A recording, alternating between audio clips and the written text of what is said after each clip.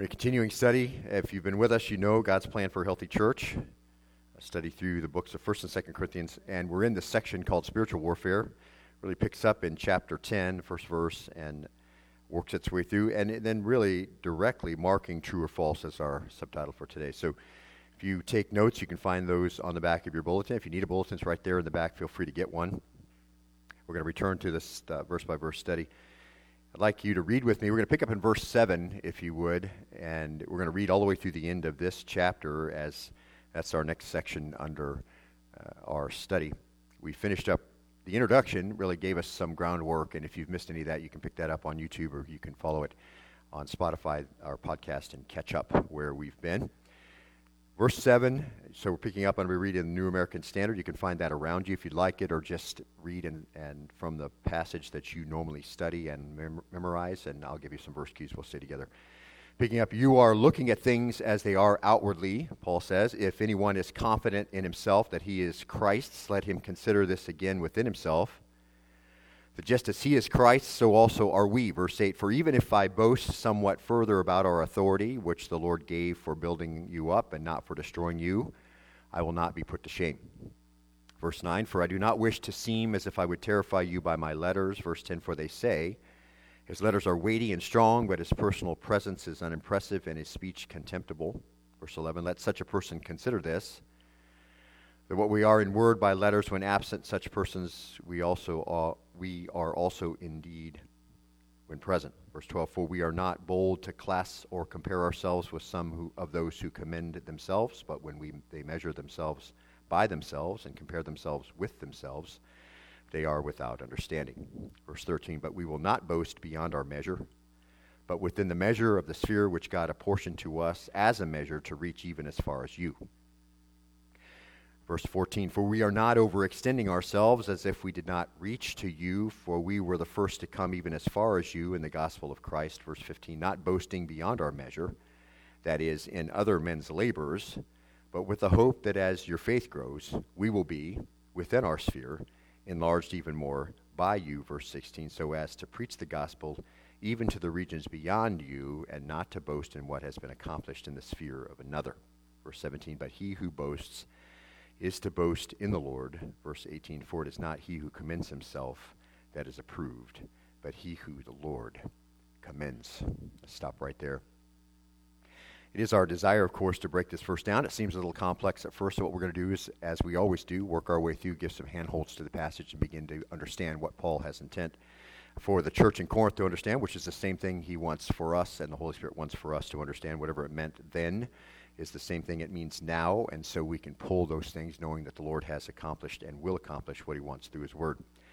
Sometimes we run into things that are not as they appear. What's on the outside is not indicative of what's on the inside. A dog had a toy cactus, and on the inside of the toy cactus there was a sad cactus, and the dog ripped it open and found out that there was one in there, to the surprise of its owner. A CT scan of a 1,000-year-old Buddha sculpture reveals a mummified monk hidden inside. Hopefully he was dead when they put him in there. The guy cuts a tree down in his yard, and there's a golf ball in the middle of it. This is probably what they mean at Kroger when they say 2 for 1. How about this super glue dispenser from the U.S.? Somebody cuts it open. It actually has Russian writing. It's a Russian variety. Inside of a snap bracelet is from a tape measure. That makes sense, doesn't it? I looked at that and just thought, of course that is. I mean, what else would be used? And those things are humorous, but I think they're analogous to Paul's emphasis in this next section. We've noted in this section that Paul is carried along by the Holy Spirit to document the reality of spiritual warfare. We also noted that these 4 remaining chapters, Paul is dealing with a remnant of troublemakers and really operating in enemy territory. And that's going to include some rebels and some false teachers. They wouldn't submit to Paul's leadership. They had been active in attacking Paul's leadership style and his right to lead, and they had attempted to undermine the doctrine Paul had delivered to the church. Now, on the outside, they seem spiritual, no doubt. People who are troublemakers often do in the church. They look like they're spiritual. They seem to say spiritual things. So how do you tell if what's on the inside is the same as what's on the outside, if they are not what they seem?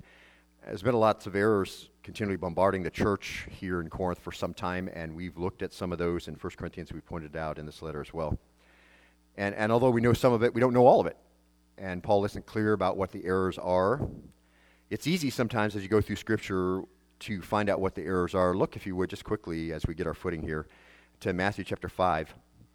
Here's some examples before we get into our study today that are obvious. So the Scripture is profitable for doctrine, reproof, market correction, and instruction in righteousness. So as we read through, we know some of those errors, and here Jesus makes it clear.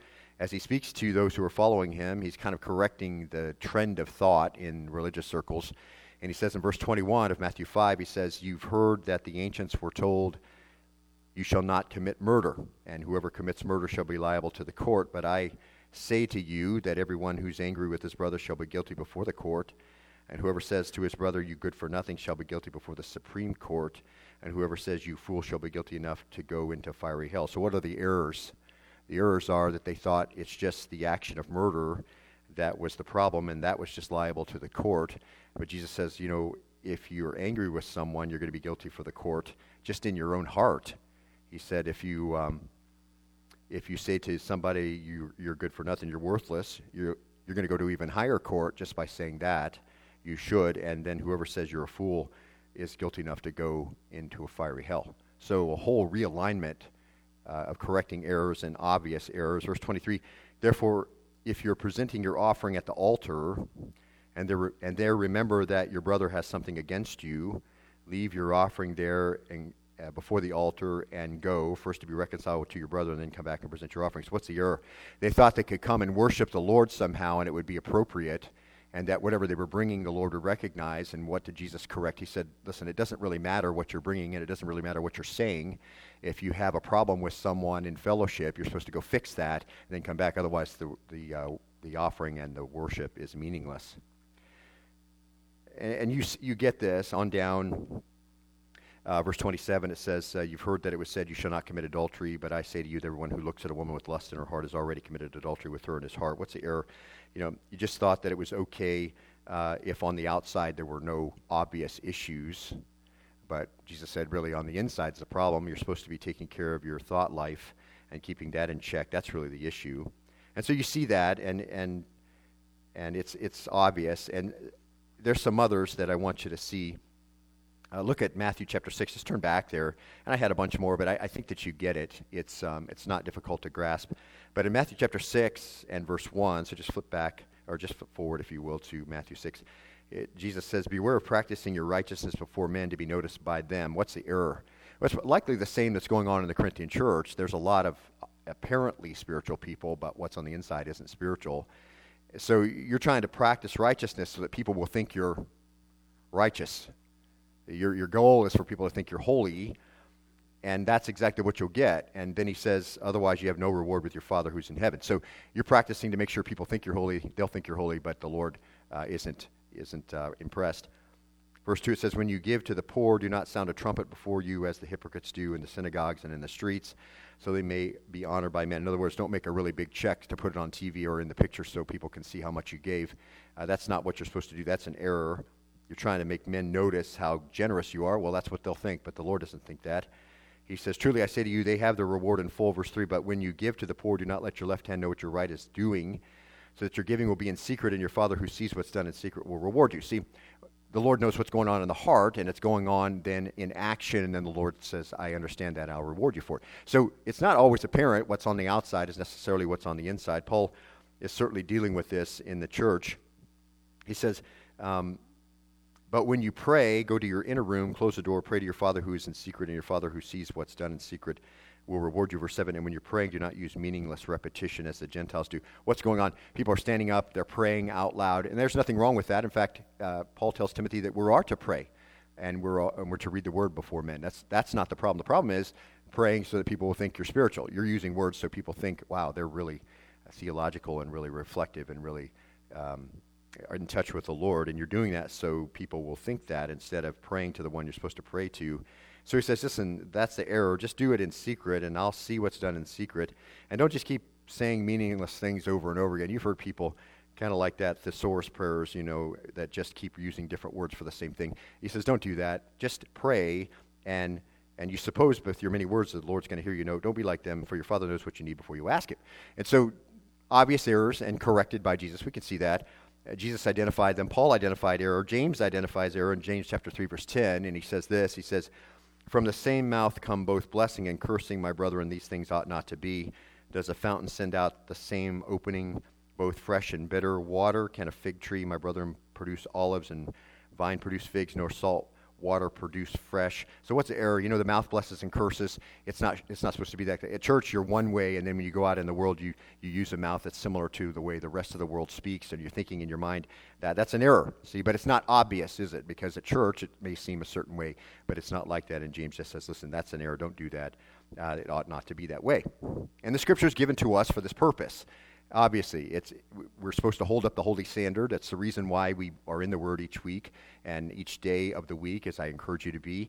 The Lord's designed His Word to be read that way. You should be reading it, and along with the worship and the prayer time and the reflection that comes along with it, it's holding up a holy standard and saying, this is what the Lord expects for you to do, and so we conform, and that's called sanctification. Time spent in the Word, reflecting those kinds of things. What does the Word say? What does it mean by what it says? How does that apply to me? Those things begin to go to work in your own heart as you take those to heart and realize they're not just written in a vacuum. They're written for us to conform. God's commands are not optional for us. They're not big suggestions. When He says to do it, we're to do it. And so we understand that. And 2 Timothy chapter 3, verse 16 is very clear. All Scripture is inspired by God, so it's God-breathed. That's what that means. We've studied that. And it's profitable for teaching, so giving the instruction that you need, for reproof, so bringing you up on error, calling it out, and for correction, so what's wrong is then can be made right, and for training in righteousness, so you know how to live. And it's profitable for all those kinds of things. And when you come to church and when you spend time in the Word privately, those are the things that should be going on. There should be some teaching. There should be some reproof when you know you're wrong. There should be some correction of wrong thoughts and actions, and there should be training for righteousness. So you read those things prophylactically and realize this is what I'm supposed to do, and so I know the direction I'm supposed to go when that comes up.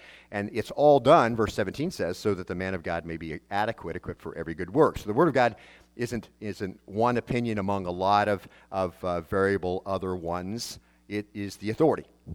And we said, as we read earlier a couple of weeks ago, as we talked about the type of weapons Paul was talking about in spiritual warfare, that the Word of God is the offensive weapon, and that is the truth. And by that, all things are measured and all standards are established.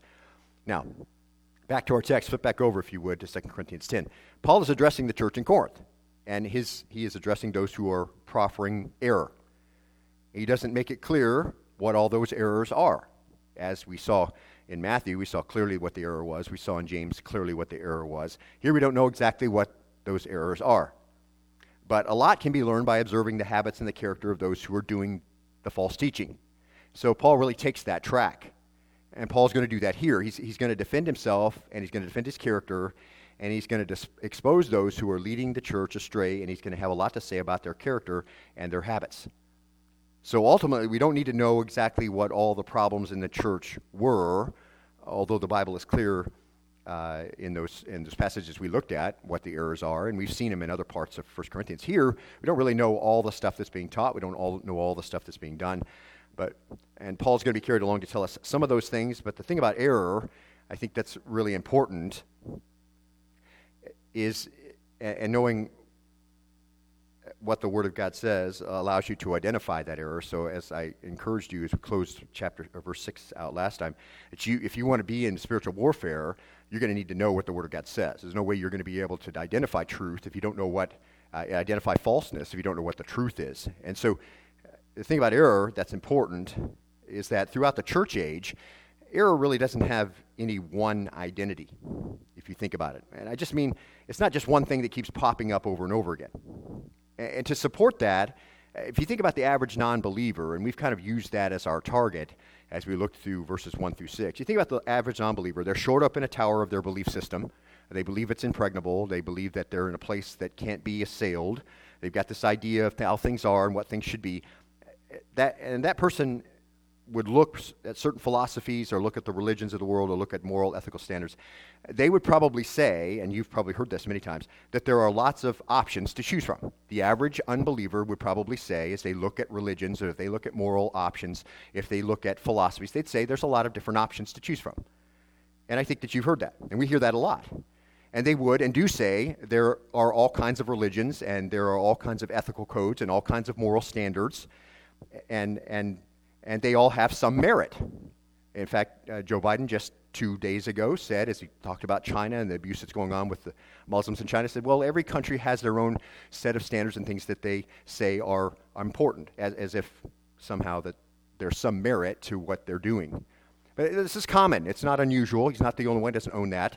So people say that, all have some merit, and they're equally right. But that's not true. From an eternal perspective, there are only two categories. They're either right or they're wrong. And that seems obvious enough, but I think it's important to point it out.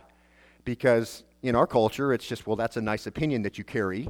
But we're not talking about opinion here. We're just talking about the authority of the Word of God, and whatever it says, that's right, and everything else is, by its very existence, if it's contrary to what we understand from the Word of God, it is wrong. And we can say that, see. And there's just a lot of wrong ones, a lot of them.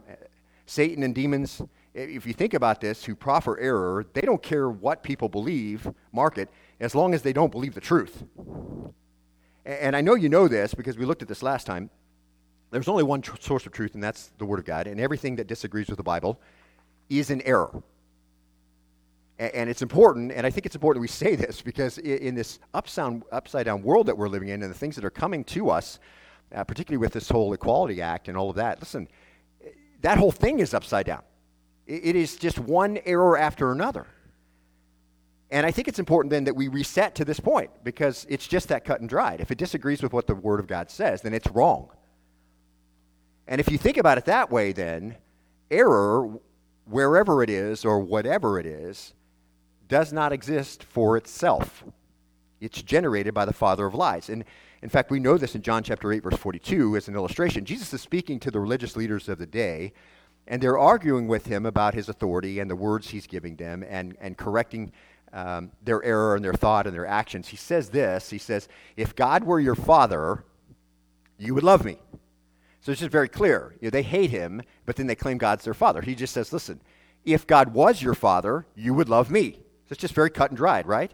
For I have proceeded forth and come from God, for I have not even come on my own initiative, but he sent me. Verse 43, why do you not understand what I'm saying?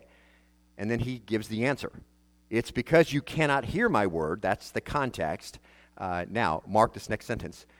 You are of your father, the devil, and you want to do the desires of your father. He was a murderer from the beginning and does not stand in the truth because there's no truth in him. Whenever he speaks a lie, he speaks from his own nature, for he's a liar and the father of lies. And that really, if you wanted to sum up the position that most unbelievers occupy, that would be it.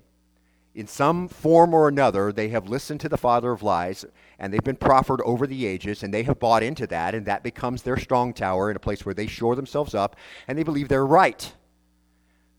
So that's the position that they're in.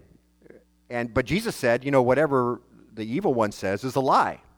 And if you think about this, how many things do you think he and the other unholy angels, demons, have said since the beginning of creation? How many lies do you think they proffered? Hundreds of millions, no doubt. We know from the variety of falseness that's around us that there are a lot of lies that are out there, no matter where you look. So it's not that some certain error is trying to, establish itself, which is why I'm so appalled when I see Muslims killing Muslims or Hindus persecuting Muslims or vice versa, because they're both wrong, but they're persecuting the other person for what they think is wrong, but they're both wrong. And it's just so horrifying to me that they bought an error and then they're slaughtering one another because the other person doesn't buy the error. See, and I believe for Satan, the father of lies and the demons, they don't really care what form the error takes. See, as long as it obscures the truth or it makes the truth seem like error. So it really doesn't matter, does it? They don't really care what the lie is. It doesn't exist for itself. Most of them are absolutely foolish. And mark it, I think this is super important. Demons and Satan are not unclear about the existence of God. Demons and Satan are very certain about Jesus' position and what he accomplished on the cross and all the victory that occurred there in rising from the dead. There's no shadowy, I wonder if that's true, or maybe it happened, maybe it didn't. They were around, they saw it. So it's not like they don't know what the truth is. So understand that he's just the father of lies, and he's just propagated lies. So it doesn't really matter what the lie is. Just as long as it obscures the truth or makes the truth seem like error, that's sufficient. And if you really want to expose how they work, if you use the Old Testament, I'll just kind of put these together for you so you can kind of see them all lined up side by side by side. You can see how it just doesn't really matter what the lie is. It's just made to bring people away from the truth. If you look at the Old Testament, demons don't really care if it's Adremelech or Asherah or Baal or Shemosh of the Moabites to whom they sacrificed their children, or Molech of the Ammonites, who, again, children sacrificed on an altar to them, or Dagon of the Philistines, who they attributed a good harvest, or golden calf, or Tammuz, worshipped by the Babylonians and the Jews, to whom they attributed a good harvest. Or if you fast forward into the New Testament, it doesn't matter if it's Diana or Artemis in the temples where immorality was practiced, or Jupiter or Zeus or Mercury or Hermes. It's just one lie after another. It doesn't really matter. It's just whatever one interests you, that's the one that's there. There's enough out there so everybody is occupied. And in our modern times, demons probably don't care if it's Jehovah's Witnesses or Buddhists or Hindus or Muslims. They don't care which lie you buy. They don't care if people sacrifice their children to Shemosh or Molech or the god of expediency and political correctness, because it's just a lie all the way around, see? They probably don't care if people are mystics or Gnostics or atheistic naturalists. Whatever appeals to the unredeemed. And I think it's just obvious when we put them all together like that, the demons don't really care what someone believes as long as they don't believe the truth. And Satan, in his subtle, devious, fallen wisdom, has concocted enough schemes to interest everybody. So the issue is not to get them all to buy into a single system, but to get them all to market. Buy out of a single system. See, error is just to get everybody to buy out of the truth. It doesn't matter what the error is. It has one single focus, not the truth. We don't want the truth. So there's not a lot of equally merited choices, as most unbelievers would say. There's only one choice, and that's the truth, or everything else is wrong. Okay, so we've established that, I think. So when we look at the passage, a lot of people ask the question, so what's the problem in the Corinthian church here? Well, it's not always super clear, but it doesn't really matter, does it? Because whatever it is, it's made to bring people off course and to cause trouble and undermine Paul's authority and all of that. So when we think about Paul confronting all that error, then and informing the believer to be ready with the truth and to be able to attack the high tower so they can be thrown down, he doesn't have to always identify the error or the falsehood. Why? Because it's going to be different throughout the ages. There's just going to be all kinds of choices. You just have to know what the truth is so you can identify the error, see? He knows for the error to get a hearing, those who are bringing the error and the falsehood in must undermine Paul's authority and his teaching to do it. And so he's just making an example of what faithfulness is supposed to look like so that people can say, well, who do I believe? There seems like a lot of choices. So what Paul's going to do again is he comes into verse 7. It's what he really hates to do, and this is defend his qualifications and his leadership so the church is going to trust him. You say, well, there seems like a lot of choices, Paul. I mean, these guys who are false teachers coming into the church, they're saying this, and you're saying this. So who are we supposed to believe? And we know this is a new church. We know this is new believers in an island of paganism. And they're growing, but they've had some trouble. And Paul's had to write a bunch of letters to help correct him. He's had to make a couple of visits.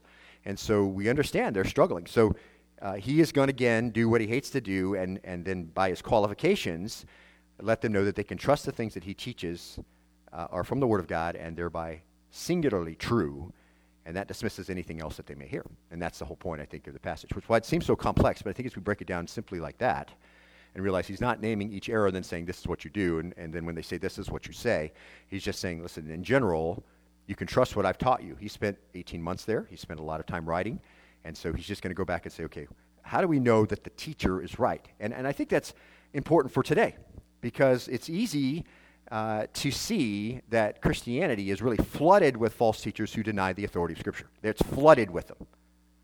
Progressives who deny the ability to understand the clear meaning of Scripture and its application, and charlatans who pervert the gospel and misrepresent Jesus, and all the nuances of falseness. Paul defends himself here then and helps us identify a faithful teacher and a faithful ministry, and that's going to be, I think, very clear for us and helpful. So the question is, how can you tell a true messenger of Christ? How do you know? What's the criteria? How do you evaluate them? Because when Paul gives his credentials, that then becomes a way that we can say, okay, the things we're listening to, the small group studies we buy, the videos we watch on the internet, all those kinds of things, we can tell whether this is true or this is false by some of the things that Paul's going to say. That's how we're going to work through the passage. I think that's the intent of the Holy Spirit here for us. And that's what we're really going to start seeing from verse 7 through verse 18. So let's get to it. Look at verse 7, if you would. Paul starts this way. He says, and he's dealing with the church, and then he's dealing with the false teachers who are in the church, informing the church of other things that they should be doing. He says to them, you are looking at things as they are outwardly. Paul says, your problem is you're looking at things superficially. Your problem, you're looking on the surface. It's a fleshly point of view. And so he's, by default, asking, can't you go a little deeper? That's what implied. And that goes well with, look at verse 10 right there. Just skip up to 3 verses. He says about the church, and this is what they're saying about him, this false teachers particularly, for they say his letters are weighty and strong, but his personal presence is unimpressive, and his speech contemptible. So they're looking at personal appearance, aren't they? They look at Paul and just say, this guy is really weak when he's with us. And they're just discounting him because he just doesn't seem to have a great personality. He doesn't seem to have a great persona. And he recounted, remember from verse 1, I who am meek when face to face with you, but bold towards you when absent. That's their words. He's pushed back to them. They're trying to undermine Paul, and these are the things that they say. And Paul says, you're looking at things as they are outwardly. Their evaluation of him is superficial. And the church had more than enough evidence to evaluate him correctly. In fact, in 1 Corinthians chapter 9, verse 1, we looked at a number of years ago, am I not free? Am I not an apostle? Have I not seen Jesus our Lord? Paul, again, doing back here what he hates to do, he's saying, you know the story of this Damascus Road conversion. They knew he'd seen the glorified Christ. And he says, besides, are you not my work in the Lord, he says? Look a little deeper, see what's on the inside. If to others I'm not an apostle, at least I am to you, for you are the seal of my apostleship. So how can you tell a true messenger of Jesus? Here's the first one. This is the first mark of a faithful leader. So the evaluation of his faithfulness and his trustworthiness, as Paul says to the church, you need to trust me on this, in this error. Trust what I'm saying. Isn't going to be based on cool clothes and smooth speech. Okay, skinny jeans and a cool shirt and a really cool hip stage and all of that kind of stuff, and really fancy lighting and creating a kind of a aura or whatever. Okay, that's not the test. That's on the outside.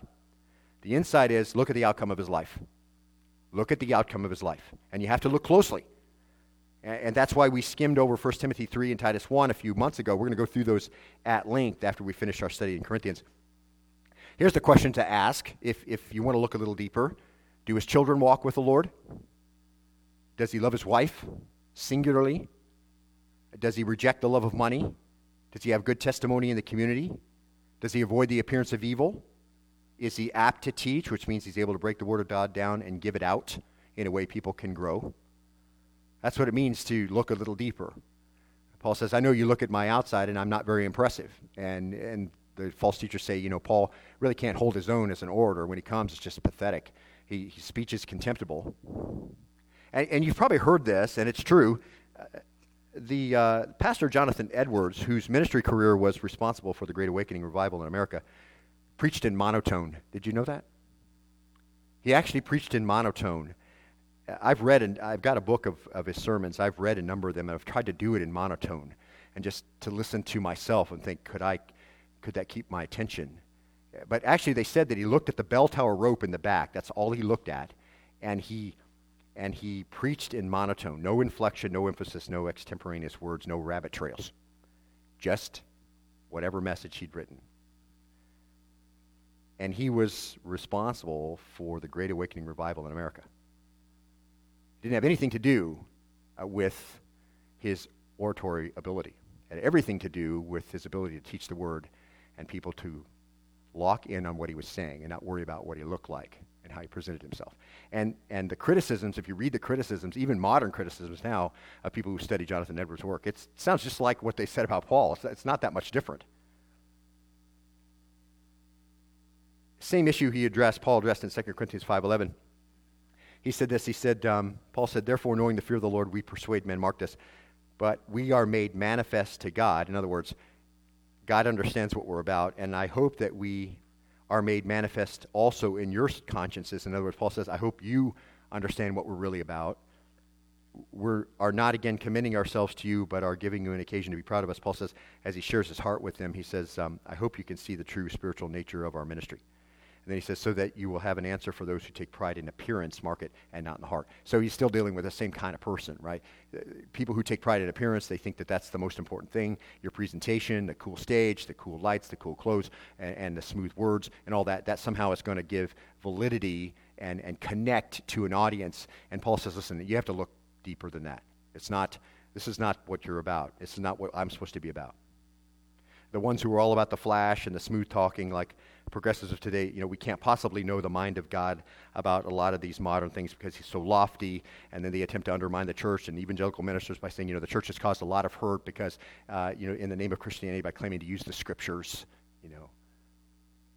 as if somehow they're really spiritual, and because you use the scriptures to address LGBTQ or STUV, and all the other things, you must, you've really damaged the church, see. But we understand we can't possibly know the mind of God on this, and he's just so lofty and above us. See, does that help the church? Is that helpful to believers? Does that make the church stronger? No, but it sure sounds good, and you can build a huge church if you say stuff like that. Because you can attract everybody, and everybody feels comfortable. Every unbeliever in your church feels completely comfortable. Is that what the church is about? I would challenge you to say this. Find a place in the New Testament where the church is anything but where the saints meet. Please show me that. Because you're not going to find it. And yet Paul says, this is what they're saying about him. You're just so superficial, Paul. You got nothing going on. You're not interesting when you come. We don't want to really hear you. Paul says, look a little deeper, okay? And so, when they say stuff like this, they're trying to undermine Paul, just like progressives do. They want to undermine the church. They want to undermine verse-by-verse teachers because you can't possibly know what that means. And so the understanding of the Word of God and the clear meaning of the Word of God is thrown out the window. There's no way you can possibly interpret it correctly. See, it's like the perfect storm in Christianity, because when you say, well, the Word of God says, well, you can't possibly know what that means. It's hard to answer back to that, isn't it? So Paul says, look a little deeper than the outside, and remember this. Look at the next part of the verse 7. If anyone is confident in himself that he is Christ's, and mark that right there. Just like today, these guys are claiming a superior relationship to Christ. So they come in and they say, I'm confident that I'm Christ's. That's what the false teachers are saying. I'm Christ's, and I'm very confident. And this is a Greek conditional statement, so it assumes something's true. So the question is, on what basis is it true? So in himself, that's what it says. If anyone is confident in himself that he's Christ. So it's his own personal opinion. The false teacher comes in and says, I'm in Christ. Okay, so what is this conditional statement based on? Well, it's just based on my word. I'm telling you that I'm in Christ.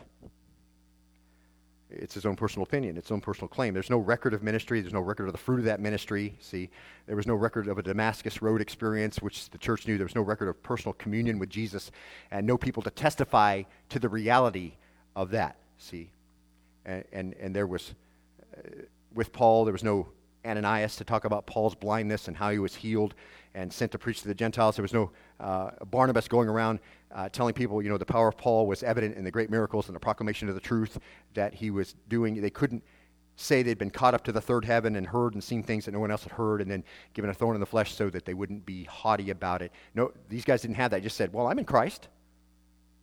I was listening with my son the other day to an interview with the progressive and with what we would consider a conservative evangelical. And the things the progressive was saying was much just like that.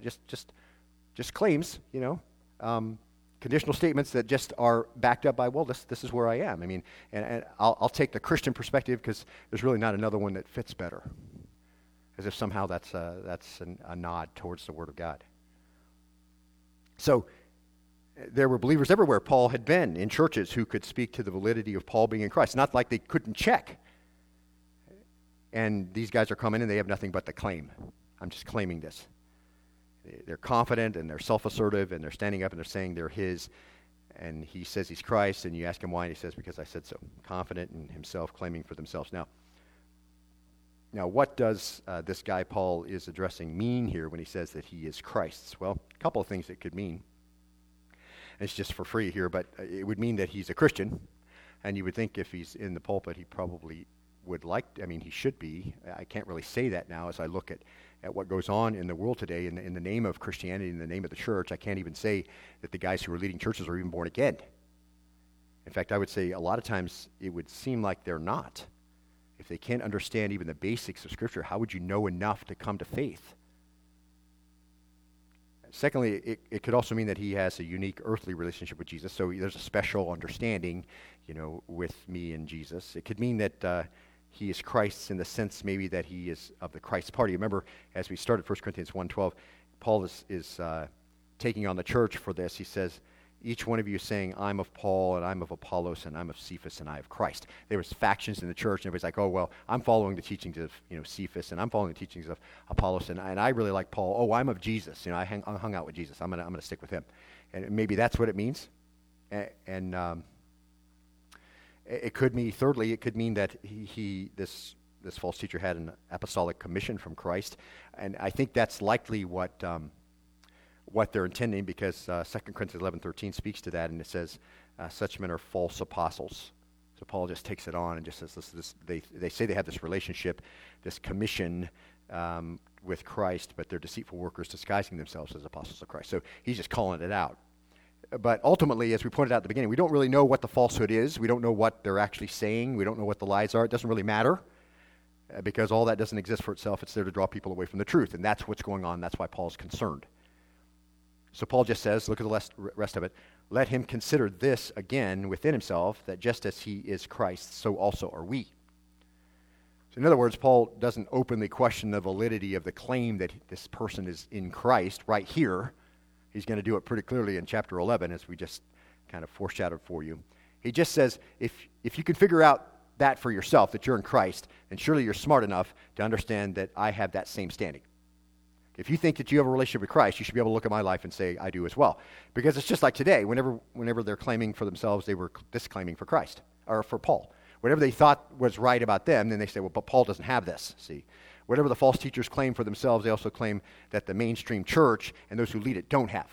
See, you don't have the Spirit. You don't. The reason why you're not doing what we're doing is because the Holy Spirit's not working in your church, and you just don't have enough faith or whatever. See.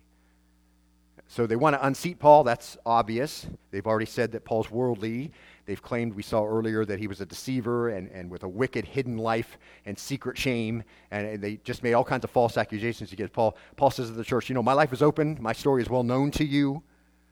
You know how I persecuted and murdered, and I was a Christ hater, and I arrested Christians, and I hauled them to jail, and I imprisoned them, and I was all of that, and then I became a lover of the saints.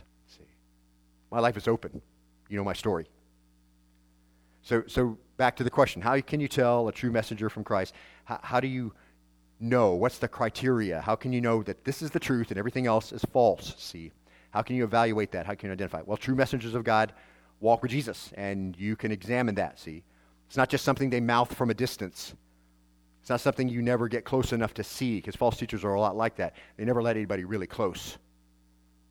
They walk with Christ, and their intimacy with him is clearly seen in their lives and in their impact and in their effect.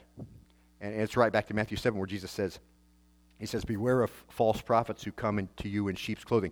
In other words, they're going to wear the right garment. They're going to look like they're in the right position. But inwardly, he says, they are what? Ravenous wolves. So they're going to come in and destroy you. And then he says, you'll know them by their what? By their fruits. You're going to have to get close enough to see if there is fruit. And if you think about 1 Timothy 3, you got to see if they do qualify. See, are those the things that are there true? Because they're not just suggestions. If any man desires the position of an elder, he desires a good thing. And then it goes on and lists the qualifications in order for you to fulfill that position. So he says you're going to know them by their fruit. Grapes are not gathered from thorn bushes, nor figs from thistles, are they? No, rhetorical. So every good tree bears good fruit, every bad tree bears bad fruit, and a good tree cannot produce bad fruit, nor can a bad tree produce good fruit. You're going to have to look closely to find out what's going on. How do you know the true messenger of God? Look at his life. And that was the problem with Rabbi Zacharias, was it not? If you've been following that at all, you understand that after he passed away, they realized that he had lived a completely other life besides the one that was the persona on stage. And there's a lot of lessons we can learn about that, but I think the most important one was that Rabbi didn't let anybody get close to him. He traveled on his own, and nobody had the right to ask any questions. And when they did, they just were put aside, and that was it. And he got to do his whole thing, his whole life. And we find out then when he dies, and compliments to that ministry, they brought in an independent investigation and found out he lived his life completely opposite of what he told everybody. So how do you know if he's true or false? You're going to have to look closer than just the on-stage persona. And he's got to be willing to let you look closely. See? Nobody allowed to ask questions about life and habits. That's the problem. Charlatans and false teachers give the appearance of orthodoxy. They sound spiritual. They look like one thing on the outside, but they're not that thing, see? They wear the clothing. They seem sincere. They have biblical knowledge. They have the vocabulary. They make their assertions, but given enough time, what happens? The truth comes out. Given enough time, the truth comes out. Some men's sins come along before them, and other men's sins come along behind. Given enough time, the truth comes out. Now look at verse 8. For even if I boast somewhat further about our authority, which the Lord gave for building you up and not for destroying you, I will not be put to shame. This is the second mark of a faithful leader, the evaluation of his faithfulness, to know that this is true and the rest of it is false. The trustworthiness isn't based on cool clothes and smooth speech and what he says about himself, okay? It should be based on the impact on the church over the long haul. Paul says, no matter what happens, he says, I'll not be put to shame. I'm never going to have to eat crow. Because over the long haul, he's done what he's supposed to do. He's benefited the church. And that's the word, building you up. Oikodomen, that's a noun. It's usually translated edified. You've received edification. He says very simply this, if I'm forced by having to defend myself to boast somewhat further about my authority, which the Lord gave me, in other words, further, what's he mean? If I have to keep boasting about my apostolic authority here, about my right as an elder to lead you and tell you what's true, and saying more than I care to, because he didn't want to talk about it. He said only what needed to be said. He says, if I have to say more because of this debate, and I need to defend myself and the authority that I have with you, I'm not going to be put to shame for saying it because I have edified you. I've edified you. That doesn't mean he didn't have to do hard things in the church. We know that he did. That doesn't mean that people didn't have to go or be put out. We know that that had to happen. We've seen it over and over again. That doesn't mean he didn't have trouble with some of the people. That's the reason for the passage. It means that the outcome of my ministry, Paul says, with you is you've grown in your faith and in sanctification, and you have evidence of your own life that you've grown. The church has been strengthened. It's grown spiritually. It's more sound than it used to be. It identifies sin better. It desires purity. It desires unity. See, those are the kinds of things that faithful ministry, as they meet these qualifications, produce, and that becomes the proof that what's being said is correct. So if you want to know if you can trust a messenger, then you add this to what you know already. What else do you need? Examine his life up close. And did he build lives? Did he strengthen the body? Teaching, reproof, correction, instruction in righteousness. And then the last part of that verse, building you up and not for market. Destroying you, I'll not be put to shame. And who does the destroying? False teachers. Tear up the church. That's the whole point in the passage for Paul, but it also has a broader application. And that's what happened with Rabbi, right? Was the church hurt when he did what he did? Because that's the word we know. Destroying is katharesis. That's the dismantling. See? Was the church hurt with what he did? Sure. Do you think the church in Asia is stronger since this revelation or weaker? Weaker. And every time Joel Osteen does something embarrassing, does that hurt the church? Of course it does. Of course it does. It tears down the church. It tears down its validity, its reliability. People mock it. They're going to mock it anyway, but they just give multiple opportunities for that to happen, see? How about Josh Scott, the pastor of Grace Point Church, in the news this week, the guy out of Nashville? Did he build up the church when he said the Bible isn't the Word of God, it isn't self-interpreting, it isn't a science book, it isn't an answer rule book, it isn't inerrant and infallible? Did that help the church? No, of course it didn't. He tore down the church when he said that because that's false, isn't it? But that's the progressive mindset, see? We can't use the Word of God like that. It's just his mind is so far above us that we have to kind of continually interpret, and love is love, and all of that, and he destroys it. He tears down the lives of those who follow him, and now they don't think they're being destroyed, but they're in their own towers of foolishness too, and their bulwarks and their self-delusion, and they think, oh yeah, this is right. It's what I wanted to hear all along. I mean,